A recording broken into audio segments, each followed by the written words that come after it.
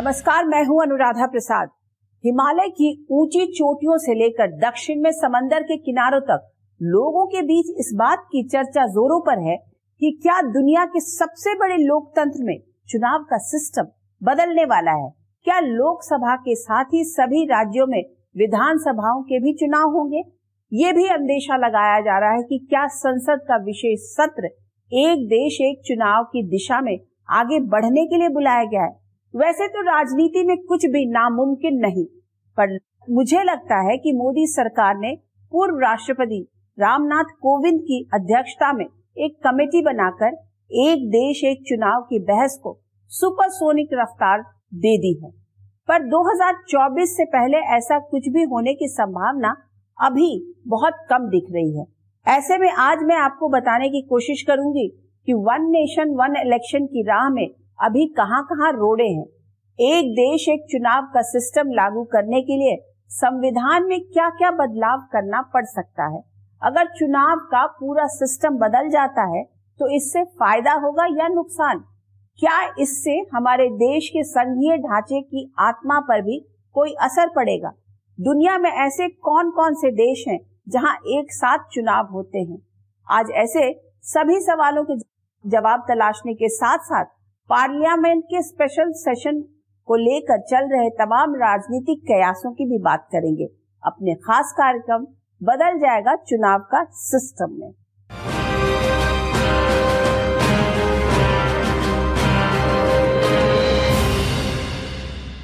एक अरब 40 करोड़ की आबादी वाले विशालकाय लोकतंत्र में शायद ही ऐसा कोई मौसम गुजरता है जिसमें कहीं ना कहीं चुनावी सरगर्मियां न चल रही हों। एक चुनाव खत्म होता है और दूसरे को लेकर तैयारियां शुरू हो जाती हैं। हमारे देश में चुनाव का मतलब होता है चर्चा और खर्चा। चुनाव का मतलब होता है एक तय समय के लिए आचार संहिता का लगना। प्रधानमंत्री मोदी पहले भी बहुत बार वन नेशन वन इलेक्शन की बात कर चुके हैं, लेकिन पूर्व राष्ट्रपति कोविंद की अध्यक्षता में कमेटी बनाकर मोदी सरकार ने साफ कर दिया है कि अब वो इस मसले पर गंभीरता से आगे बढ़ना चाहती है।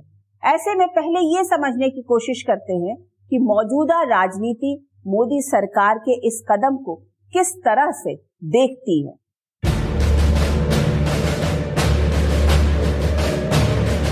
वन नेशन वन इलेक्शन ये आज की आवश्यकता है। ये वन नेशन वन इलेक्शन केवल धोखा देना है। ये जो चुनावों का मकड़ जाल है उससे देश को मुक्ति मिले। बेकार की बात कर रहे हैं वन नेशन वन इलेक्शन की। वन नेशन वन इनकम होना चाहिए। लोक जनशक्ति पार्टी रामविलास यकीनन पूर्णतः इसका समर्थन करती है।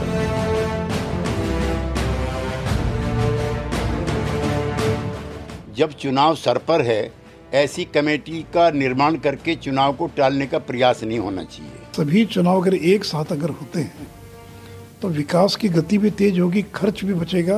ये एक गुब्बारा है जो फेंका गया है जिससे कि ध्यान बांटा जा सके। हमारी पार्टी इसके साथ देश हित में खड़ी है। ये दिखाता है बहुत घबराए हुए हैं मोदी जी। इस प्रकार की व्यवस्था देश के अंदर लागू होनी चाहिए। गवर्नमेंट निर्णय ले चुकी है और केवल संसद का सेशन बुला के उस पर ठप्पा लगाने की बात कर रही तो बात दूसरी। आदरणीय प्रधानमंत्री जी, केंद्र सरकार अभी तक जो निर्णय लिए हैं, लोगों के हित के निर्णय लिए हैं, लोगों के फायदे के निर्णय लिए हैं।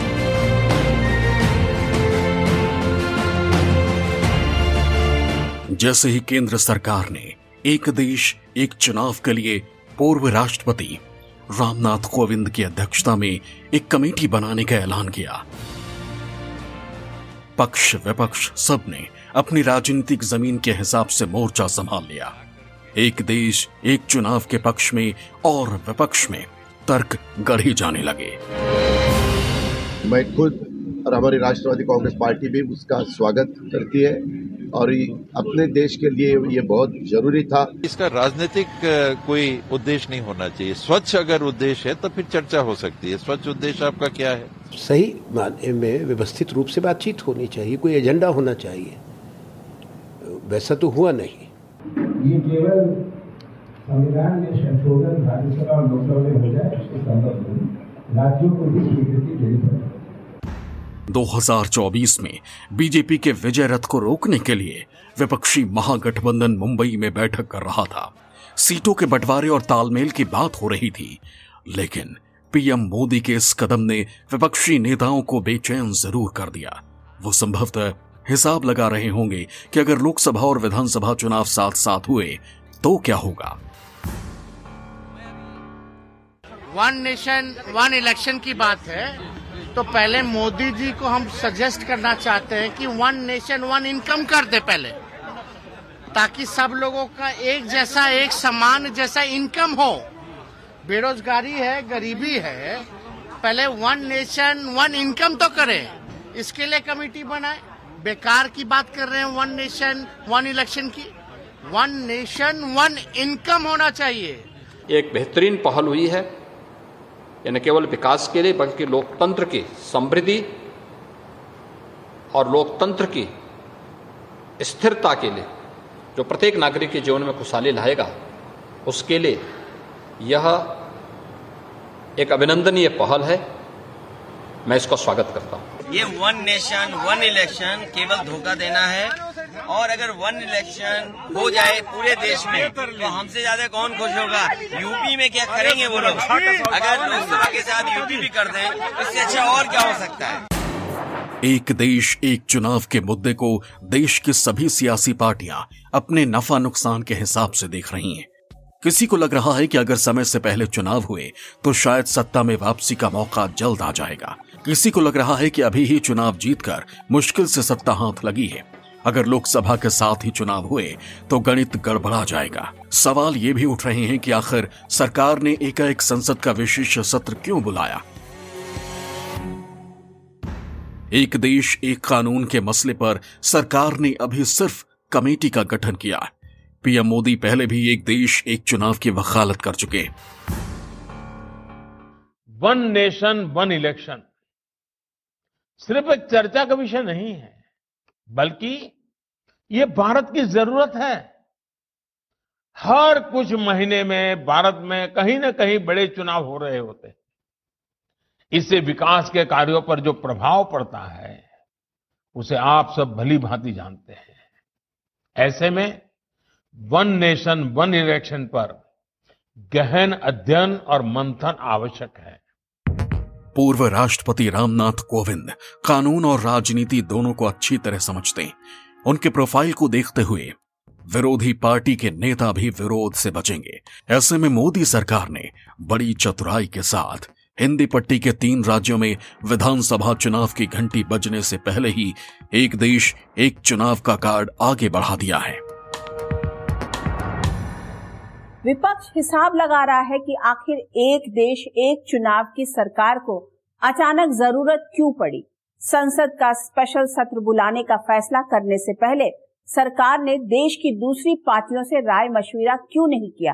क्या संसद के स्पेशल सत्र में ही सरकार एक देश एक चुनाव पर बिल लाएगी? पर इसके चांस बहुत कम है, क्योंकि सरकार को अगर इस मुद्दे पर बिल लाना होता तो फिर रामनाथ कोविंद की अध्यक्षता में कमेटी नहीं बनाते। कमेटी को स्टडी करने के लिए, रिपोर्ट तैयार करने के लिए समय भी दिया जाएगा।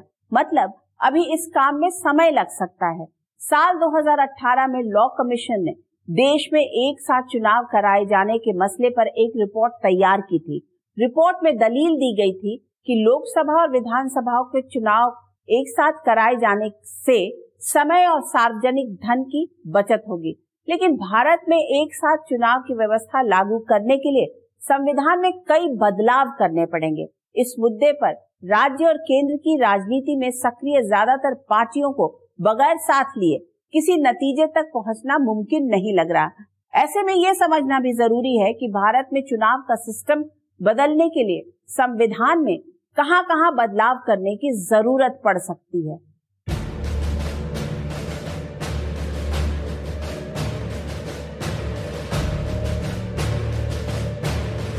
कर्नाटक और हिमाचल में अभी हाल ही में विधानसभा चुनाव हुए हैं। पिछले साल यूपी, उत्तराखंड, पंजाब और गुजरात जैसे राज्यों में विधानसभा चुनाव हुए। इनमें से ज्यादातर राज्यों में गैर बीजेपी सरकार है।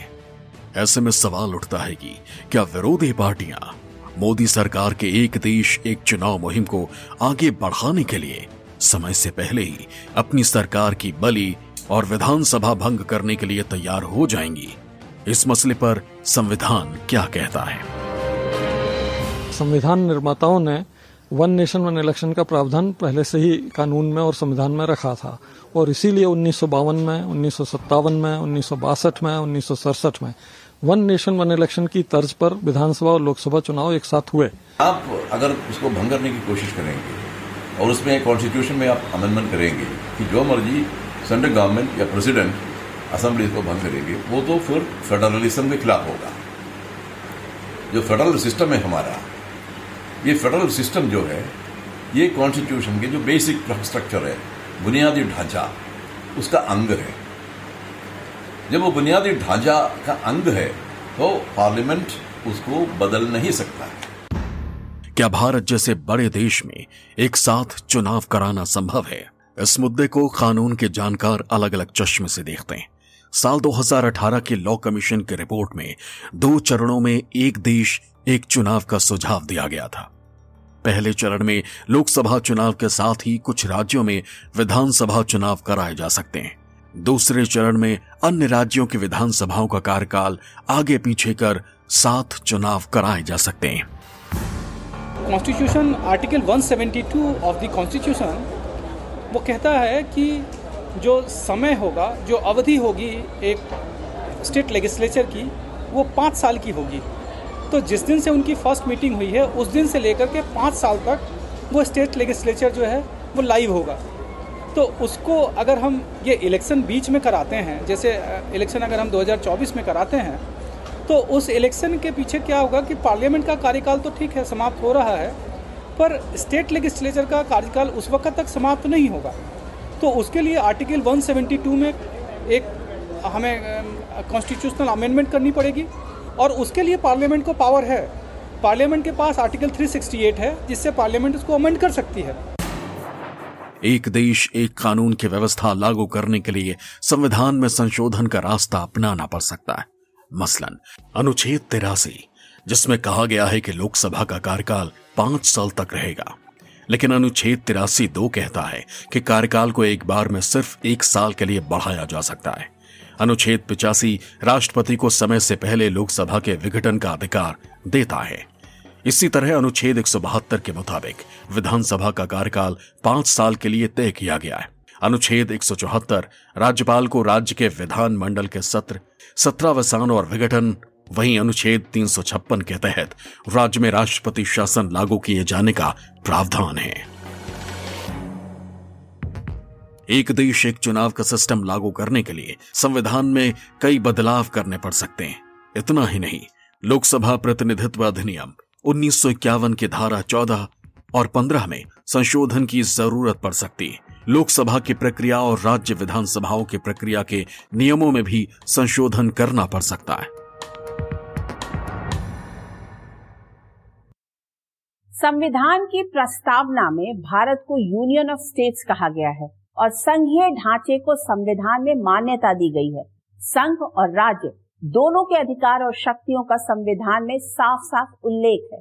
अगर बीजेपी शासित राज्य इस बात पर पूरी तरह तैयार हो जाते हैं कि विधानसभा भंग कर लोकसभा के साथ ही आम चुनाव कराए जाएं, तब भी गैर बीजेपी शासित प्रदेश दिल्ली, पंजाब, हिमाचल प्रदेश, तमिलनाडु, पश्चिम बंगाल, बिहार, आंध्र प्रदेश समय से पहले विधानसभा भंग कराने के लिए क्यों तैयार होंगे? संसद को संविधान के मूल ढांचे को बदलने का अधिकार नहीं है। संविधान के संरक्षक की भूमिका में सुप्रीम कोर्ट है। ऐसे में एक देश एक चुनाव की राह में अभी बहुत रोड़े हैं। आजादी के बाद 4 बार लोकसभा और राज्यों में विधानसभा के चुनाव साथ साथ हुए। उसके बाद ये सिलसिला टूटने लगा। थोड़ी देर के लिए मान लेते हैं कि मोदी सरकार ने नामुमकिन जैसे इस काम को कर भी दिया और देश में चुनाव का पूरा सिस्टम बदल दिया, तो भी सवाल उठता है कि ये कब तक चल पाएगा? इसके फायदे और नुकसान क्या होंगे?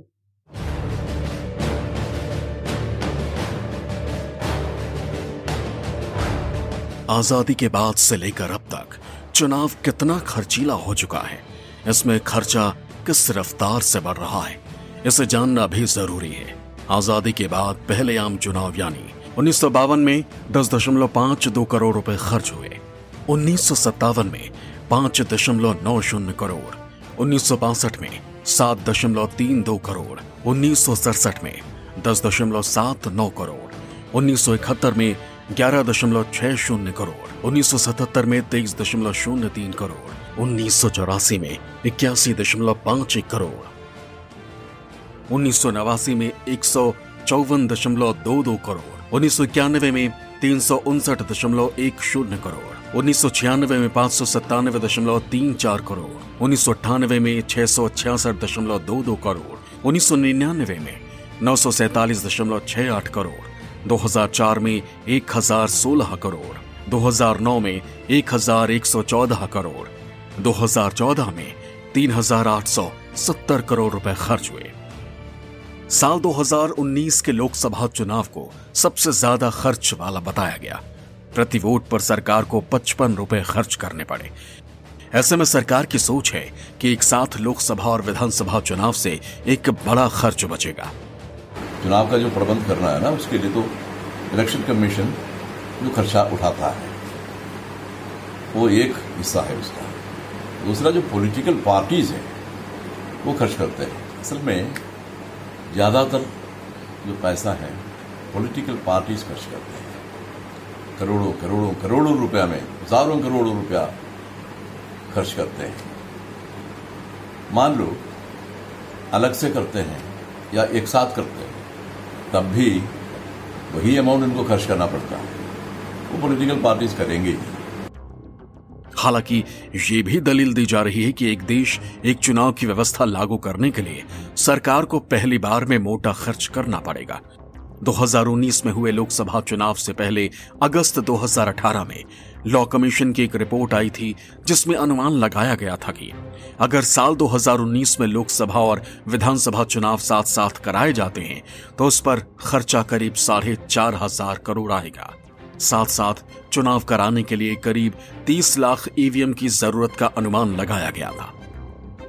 सरकार ने इलेक्शन कमीशन से पूछा कि क्या वन नेशन वन इलेक्शन फिर से करना संभव है, तो इलेक्शन कमीशन ने भारत सरकार को बताया कि बिल्कुल संभव है और हम करा सकते हैं अगर संविधान में संशोधन हो जाए, लोक प्रतिनिधित्व अधिनियम 1951 में संशोधन हो जाए और हमें ईवीएम वीवीपैट जो पर्याप्त नहीं है उनकी मैन्युफैक्चर और खरीदने के लिए पैसा हो जाए और पर्याप्त संख्या में पैरामिलिट्री फोर्स मिल जाए तो ये पॉसिबल होगा और इलेक्शन कमीशन इसको कराने में सक्षम होगा। दलील दी जा रही है कि अगर एक देश एक चुनाव का सिस्टम देश में लागू हो जाता है तो इससे दुनिया के सबसे बड़े लोकतंत्र में चुनावी खर्च में भारी कमी आने का अनुमान है। इसका इस्तेमाल देश के विकास में किया जा सकता है। राजनीतिक दलों के चुनावी खर्चे पर नजर रखने में सुविधा होगी। 5 साल में एक बार चुनाव होंगे तो निर्वाचन आयोग, प्रशासन, पुलिस पर समय समय पर पड़ने वाला चुनाव का दबाव कम होगा। चुनाव आचार संहिता की वजह से बार बार नीतियों को लागू करने के लिए इंतजार नहीं करना पड़ेगा। सब्जेक्टिव इंप्रेशन ये आता है कि लगातार इलेक्शन चलते रहने से नेता भी इलेक्शन में भिड़ जाते हैं, जनता के मुद्दों से उनका ध्यान भटक जाता है, प्रशासन भी 4-5 महीने के लिए ढीला पड़ जाता है। तो हो सकता है कि वन नेशन वन इलेक्शन होने से पूरे 5 साल राजनेता और प्रशासन दोनों फोकस तरीके से जनता के मुद्दों पर काम करें और जनता का ज्यादा से ज्यादा भला कर पाएं।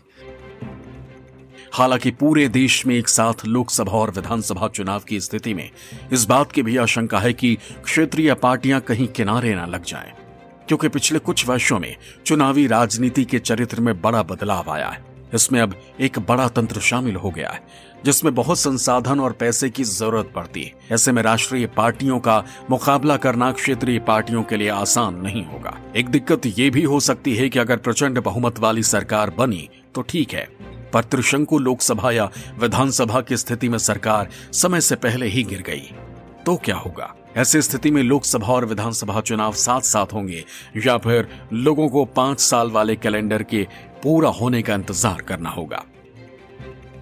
टाइम लगेगा, मतलब ऐसे है ये चीजें ऐसे नहीं हो सकती कि 2-4 महीने में हो जाएं। साल, 1.5 साल, 2 साल तो लगेगा। इतिहास गवाह रहा है कि 1980 के दशक में भी एक देश एक चुनाव की व्यवस्था की ओर बढ़ने की कोशिश हुई थी, लेकिन कामयाबी नहीं मिली। 1983 में चुनाव आयोग और 1999 में विधि आयोग ने इस बारे में अपनी राय रखी। साल 2003 में तब के पीएम अटल बिहारी वाजपेयी ने भी इस दिशा में कदम बढ़ाने की कोशिश की, लेकिन कोई नतीजा नहीं निकला।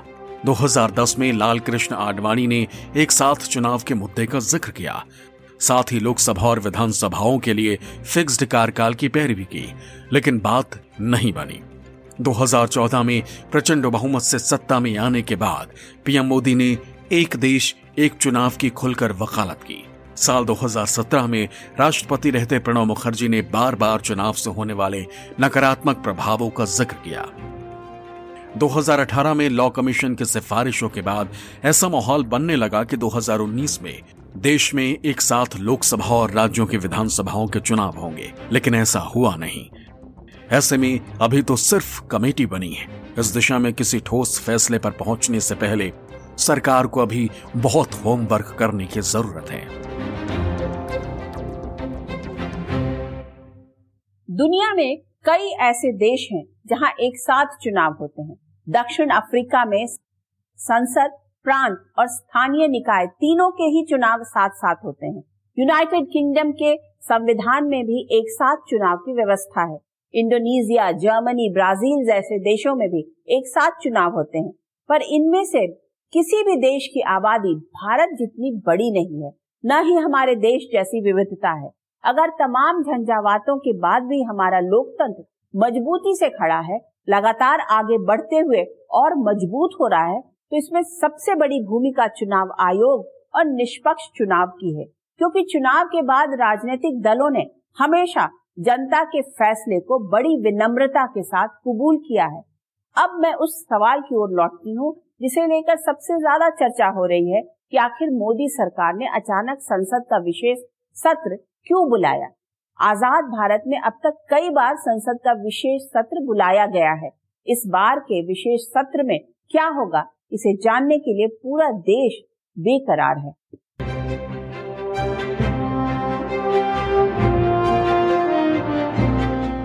आजादी के बाद से लेकर अब तक संसद के 5 बार विशेष सत्र लोगों ने देखे। मसलन 14-15 अगस्त 1947 को जब अंग्रेजों ने सत्ता भारतीयों को सौंपी थी। 8-9 नवंबर 1962 को भारत चीन युद्ध के हालात पर चर्चा के लिए विशेष सत्र बुलाई गई थी। यह हुआ था तब के जनसंघ नेता अटल बिहारी वाजपेयी की मांग पर। 14-15 अगस्त 1972 आजादी की 25वीं वर्षगांठ के मौके पर संसद का विशेष सत्र बुलाया गया था।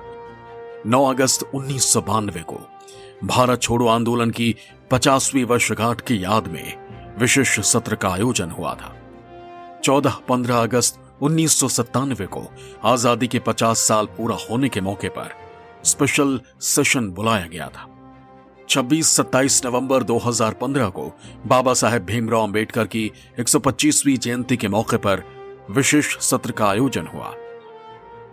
30 जून 2017 को एक देश एक कानून लागू करने के लिए भी संसद का विशेष सत्र बुलाया गया।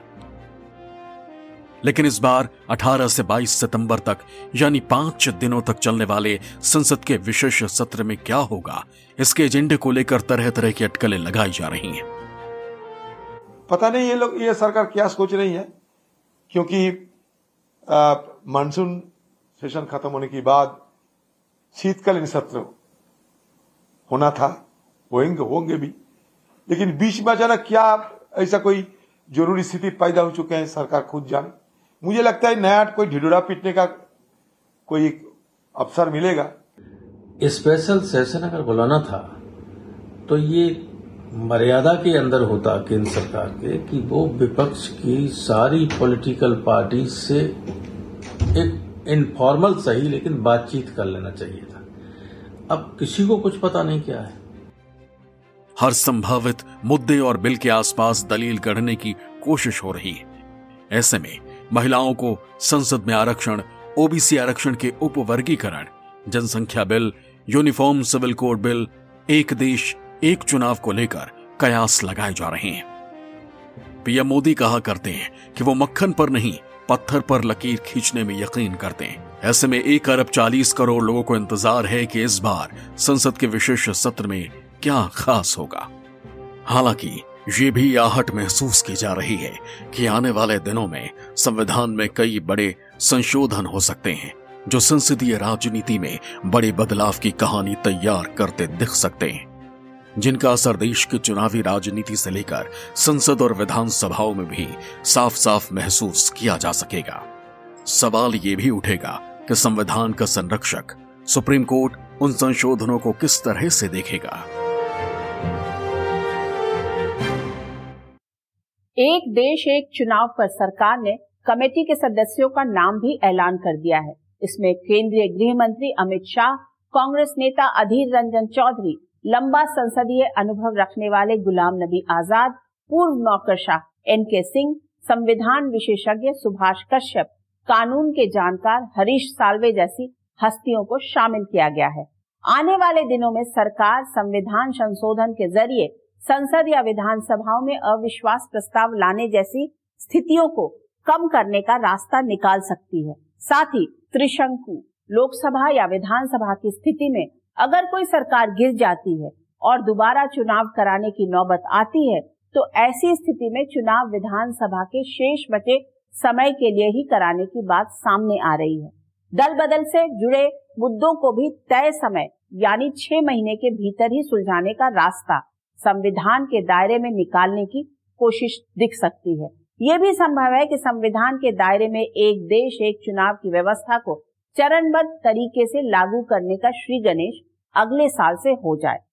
आज बस इतना ही। आपसे फिर मुलाकात होगी किसी ऐसे मुद्दे के साथ जिसे जानना और समझना हम सबके लिए बहुत जरूरी होगा। तब तक के लिए मुझे दीजिए इजाजत। नमस्कार।